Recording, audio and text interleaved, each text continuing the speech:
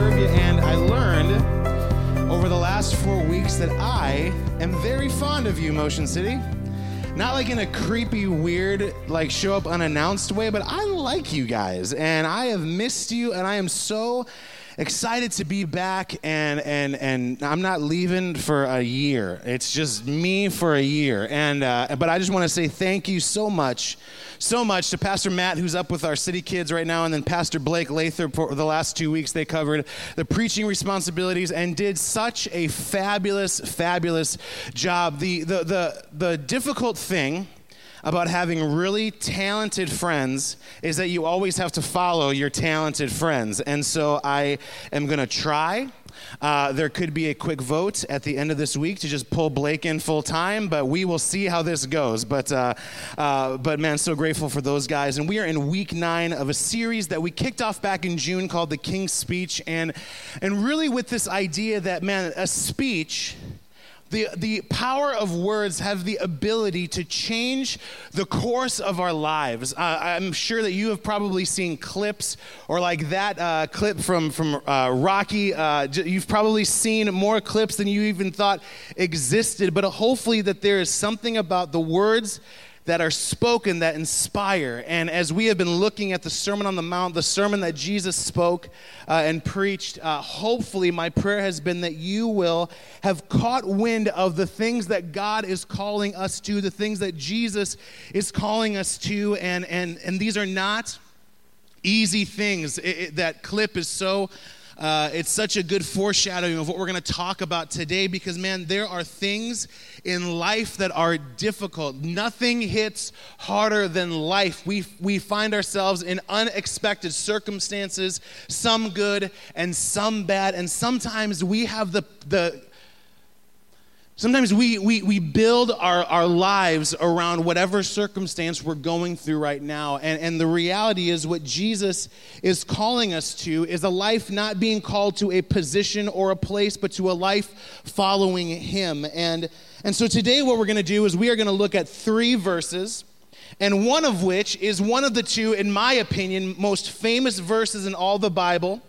And let's just see what God has in store for us. And so if you have a Bible, I want to invite you to turn to the book of Matthew, chapter 7, and we are going to read verses 12 through 14. Matthew chapter 7, verses 12 through 14. And this is what they say.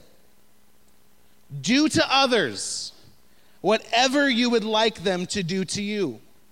This is the essence of all that is taught in the law of the prophets. You can enter God's kingdom only through the narrow gate. The highway to hell is broad, and its gate is wide, and there are many who choose that way. But the gateway to life is very narrow, and the road is difficult, and only a few ever find it. I'm going to do something very different today. I've never done this before, but we are going to have story time with Steve. We are going to have story time with Steve, and we are going to be reading the Berenstain Bears. If you're thinking, no, it's Berenstein, you'd be wrong. It's Berenstain. I learned that, speaking like an idiot for the last 34 years. But we are going to read the Berenstain Bears. We are going to be reading the Berenstain Bears and the Golden Rule. And we have all the pictures up on the screen for you, so you're not just going to have to listen to me. But this is what it says, and hopefully everyone's okay with hanging out maybe 10 minutes late. I timed myself with this, so we'll see how this goes. Here we go. When Sister Bear received a beautiful golden locket for her birthday, she was surprised and pleased. It was shaped like a heart, and it had her name on it. Happy birthday, dear, said Mama and Papa Bear, giving her a big hug. Sister tried the locket on and looked at herself in the mirror. I love it, she said. I'm going to wear it all the time. It opens up, said Papa. Look, he showed her a little golden clasp that you pressed to pop the locket open. Neat, said Sister. She looked inside, expecting to find a little picture or a mirror or something, but all she could see inside the locket were a few simple words. Do to others what you would have them do to you. Sister was puzzled. The words seemed familiar, but she wasn't sure why. What's this, she asked. Well, it's the golden rule, explained Mama. What's that, Sister wondered. Really creative names I'm learning in this book. Mama's eyes widened. The golden rule is one of the most important rules there is, she explained. That's why we have always had it hanging on the wall of our living room. She pointed to a framed sampler above their mantelpiece. Sister gazed up in amazement. She had seen that sampler every day of her life. No wonder the words seemed so familiar. Oh, she said, a little embarrassed. I never really thought about what it said before. What does it mean? The golden rule, Papa explained, tells you to treat other people the way that you want to be treated yourself. Why is it inside my locket, she wondered. It's a golden rule inside of a golden locket for a golden little princess, said Papa, giving her a big kiss. And that's just a dad answer. But then here comes Mama with the business. It's called the golden rule, explained Mama patiently, because it's precious, just like gold. It's not about the gold you wear around your neck or your finger. And she held out her wedding ring. It's about the golden treasure we keep inside our own hearts. The heart shape of the locket is meant to remind you of that. Sister thought it over. She didn't really get it, but that was okay. She loved her new locket anyway.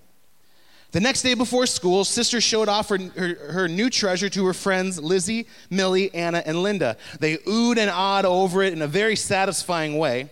Well, what's the fuss all about, said a voice. It was Queenie McBear and her gang. Queenie was older than Sister and a little snooty. When Queenie first came to the neighborhood, she and Sister did not get along at all. Queenie made fun of her and got Sister's friends to join in. That was Sister's first experience with an in crowd, a group that makes itself feel big by making others feel small. Oh, hi, Queenie, said Sister. I was just showing the kids my new locket. Over the years, Sister learned to get along with Queenie, but they never really were the best of friends. Let's see, said Queenie. She looked the locket over. She was not impressed. She herself wore big hoop earrings and a lot of beads and chains. Cute, was all she said as she walked away with her friends. Queenie still had her own in crowd. They were a group of older girls who liked hanging out together and acting cool.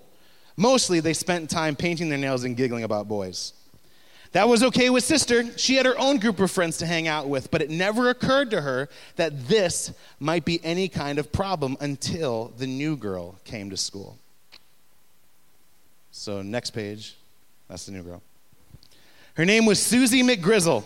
Grizzy. She seemed like which seemed like a funny sort of name. For one thing, it had a lot of Z's in it. The new girl herself seemed a little funny too. Her clothes weren't exactly cool, and she wore her hair up in pigtails, which was definitely not the standard Bear Country school style.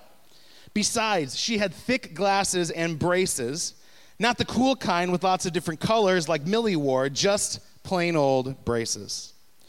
On her first day, of course, the new girl didn't know anyone at all. At recess, Sister noticed her standing off by herself in a corner of the playground. She looked sort of sad and lonely. Sister was thinking about going over and introducing herself when Lizzie and Anna came up. Hiya, Sister, said Lizzie. We're getting together a game of hopscotch. Millie and Linda are over there. Come on. Sister began to follow, but she paused and glanced back to where the new girl was standing all by herself. The new girl looked lonelier than ever. Wait a minute, said Sister. What about the new girl? What's her name? The one over there. Maybe we should invite her to join in. She looks pretty lost and lonely. The other girls were surprised. Susie Hoosie Face, said Lizzie doubtfully. She has weird clothes, said Anna. And those corny pigtails, said Lizzie. And not to mention those clunky glasses and braces, said Anna. Well, Sister said discouraged, I just thought, oh, don't worry about old Susie McWoozy, said Lizzie, taking Sister's arm. She'll be fine. She'll find some other cubs to play with. Cubs, more her type. Come on. Sister allowed herself to be led away to the hopscotch game. She felt a little worried about Susie McWoozy, though she couldn't exactly say why. But she soon forgot all about it while playing hopscotch with her friends. Later, when school let out, Susie got in line for her school bus. She noticed that the new girl was standing right in front of her. She was going to say hi, but then Lizzie came up behind her and they started to talk, and they went on talking as they got on the bus. Susie McGrizzy sat right behind them, and Sister and Lizzie went right on talking together. Sister played with her new locket as she talked, twirling it around and around in the air. And when the school bus came to a stop, Sister gathered up her things and got off, but she felt a soft tug on her arm. It was Susie McGrizzy. She was holding something out to Sister. Here, she said shyly, you dropped this. It was Sister's new locket. Gee, said Sister, thanks. It was all she could think of to say. Sister climbed off the bus and watched it pull away. She could see Susie sitting in the back, looking back at her from the window. Sister hung her locket back around her neck. What if Susie hadn't noticed her drop it? It might have been gone for good. Mama was waiting for Sister as she climbed the front of the steps. How was school today, dear? Asked Mama. Oh, okay, I guess, sighed Sister. Dumping her school bag on the armchair in the living room, she glanced up at the framed sampler of the golden rule over the mantel. Somehow, the golden locket hanging around her neck felt heavier than ever. That evening at dinner, Sister was unusually thoughtful. She picked at her lima beans, like any kid would do, and stared off into space. A penny for your thoughts, said Papa as he fed Honey Bear.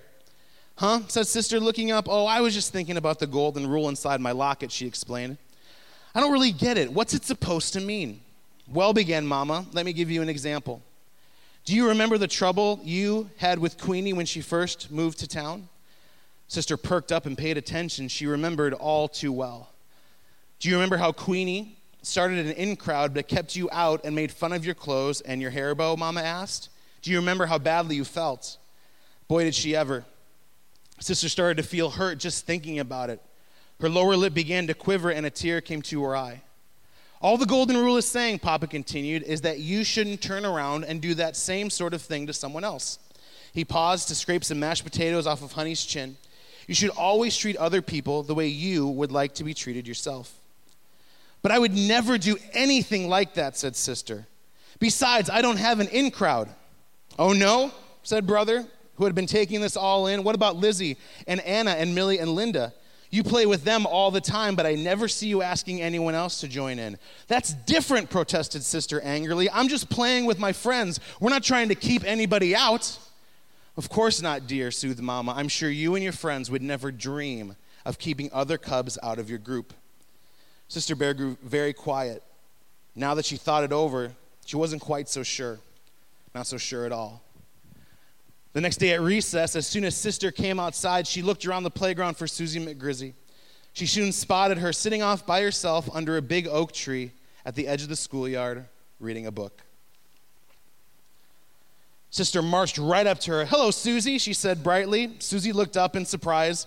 Hello, she said shyly. I'm Sister Bear, and my friends and I are going to play some hopscotch, Sister told her. Would you like to join us? Susie's face lit up. Oh, I'd love to, she said with a big, bracy grin. I love hopscotch. Terrific, said Sister. Do you want to see my locket?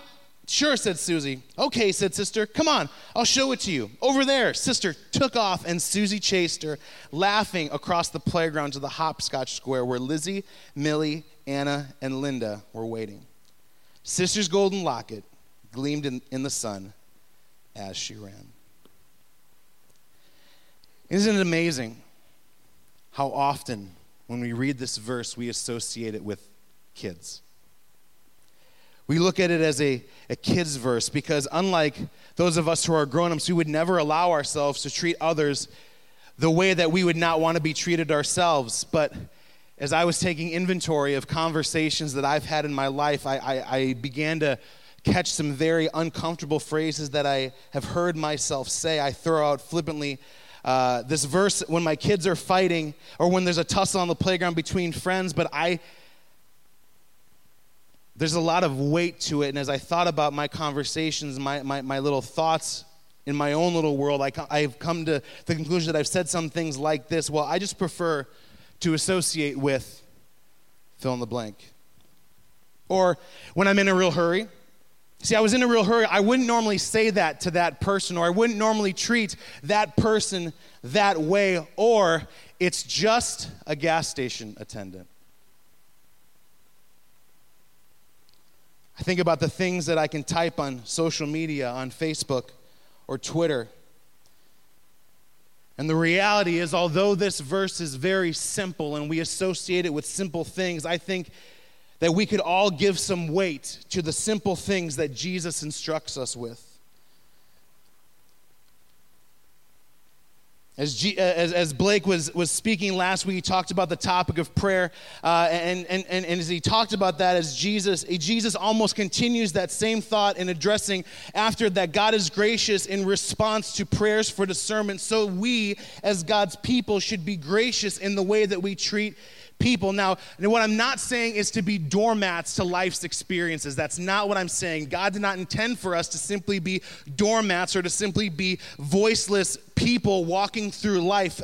But did you know that even in disagreement that we can treat other people the way that we want to be treated? And it's true. It's true. Many times I have found myself, whether in counseling or in conversation, encouraging people to offer others the same grace that we are so quickly to offer ourselves. Because we are so quick to offer ourselves a way out, right?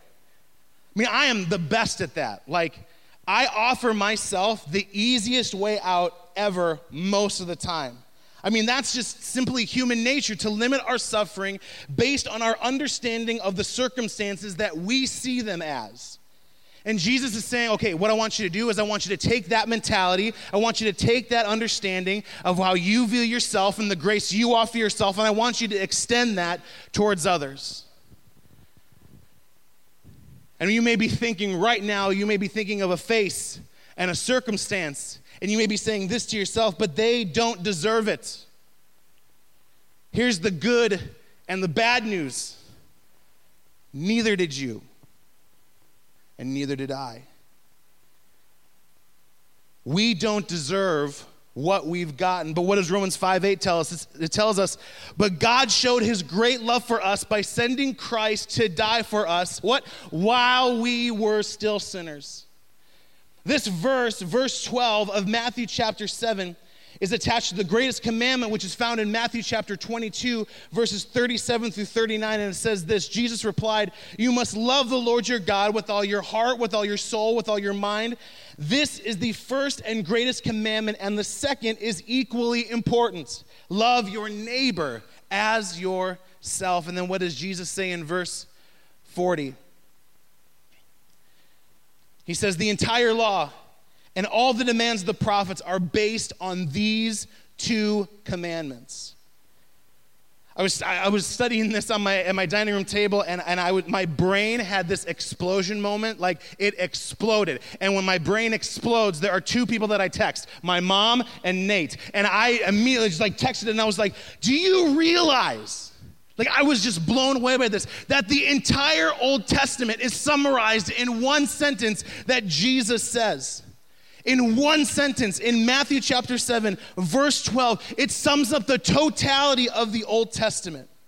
When you ask, man, what's the Old Testament about? It's God saying, love me and love others the way that you would love yourself. And the religious wheels that you and I find ourselves spinning effortlessly, trying to find approval with God that is found in Christ, yet we still try and spin these plates and work fervently to get God's approval. And God's saying, no, that you don't have to do that anymore, because all I need you to do is I need you to love me and love other people the way that you would want to be loved.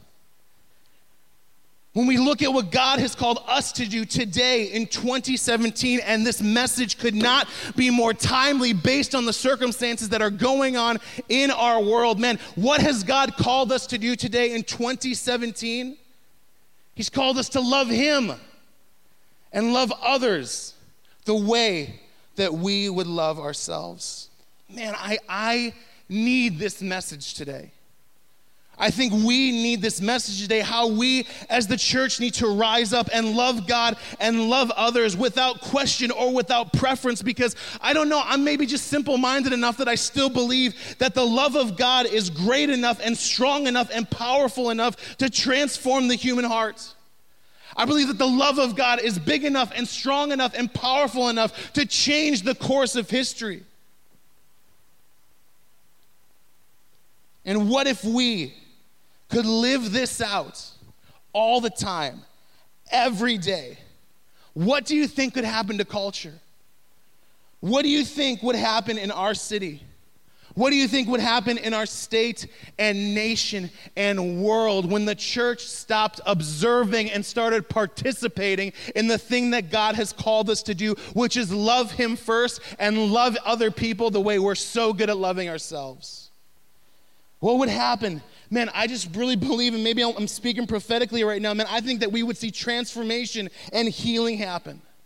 I think we would see reconciliation happen, and ultimately, to use a very churchy word, I think that we would see revival take place. I think we would see revival take place in our churches as well as in the streets and in the workplace. If we would step up and love God with everything inside of us and love other people the way that we're so good at loving ourselves. This is hard. I was telling Jen last night, Jesus is not a good speech giver because you're supposed to end with the inspiring stuff, not the work.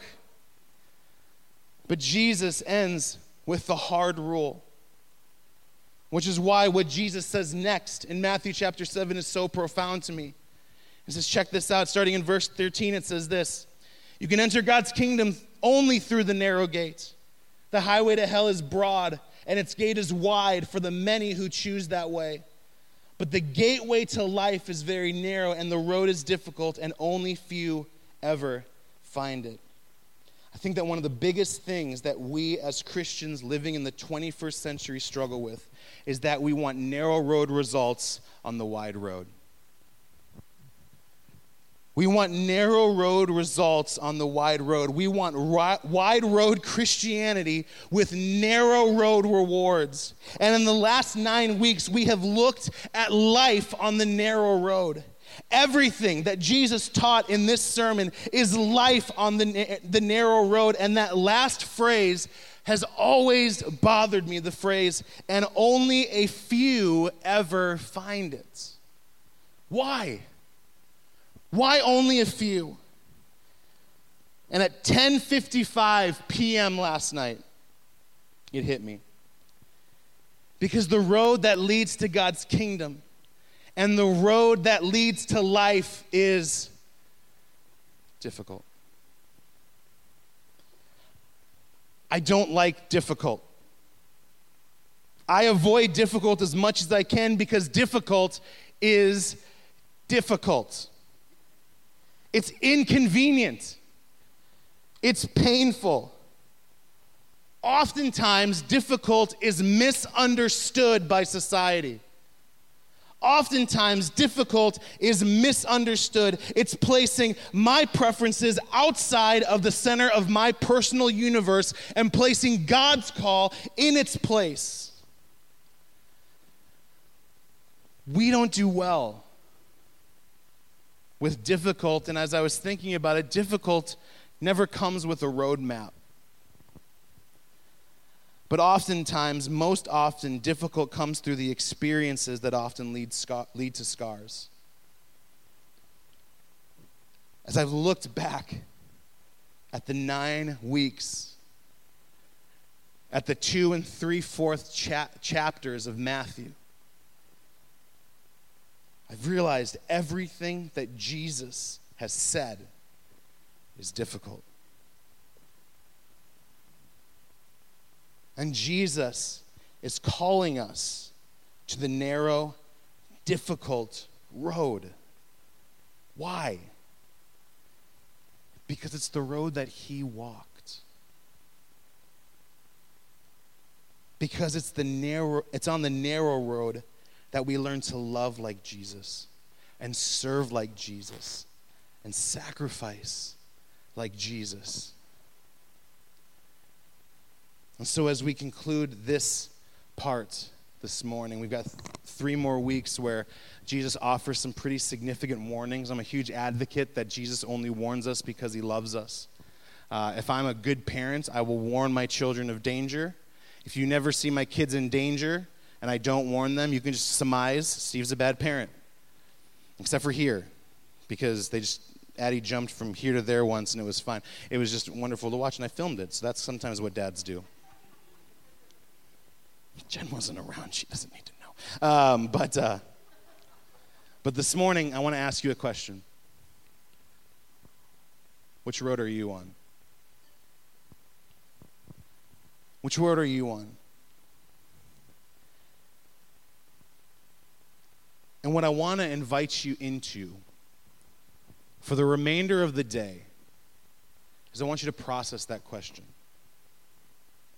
I want you to process the question of what road am I on? I want you to pray and ask the Holy Spirit to reveal what road you're on, because this is the thing that scares me. In the story of Samson, Samson's power comes from the fact that he kept God's covenant, didn't cut his hair.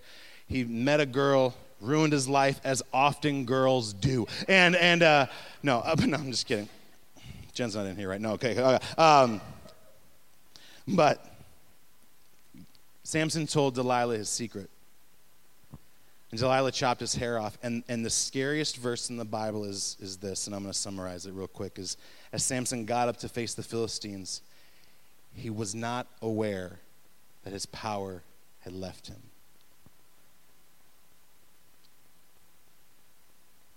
It is amazing, as I have been taking inventory of my life and my heart, how often I find myself on the wide road.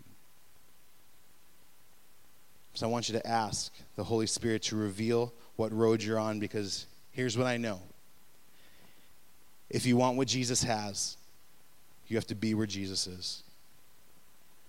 If you want what Jesus has, you have to be where Jesus is. Heavenly Father, I thank you so much that you are good enough and gracious enough to say hard things.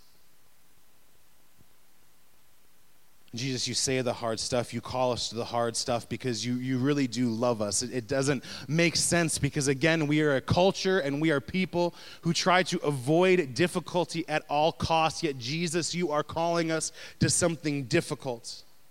You are calling us to some place that you've been, the road that you've walked. And so, God, I just pray.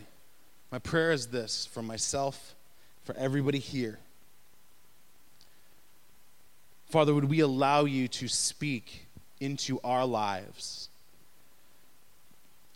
Would we be available to hear from you the road that we're on? And God, would you help us if we need to make the switch from the wide road to the narrow road? Would you give us the strength and the faith and the grace to do so? For our benefit, yes, but for the benefit of the world, that they may see you in us. So God, as we go today, may we go in your strength, may we go in your power.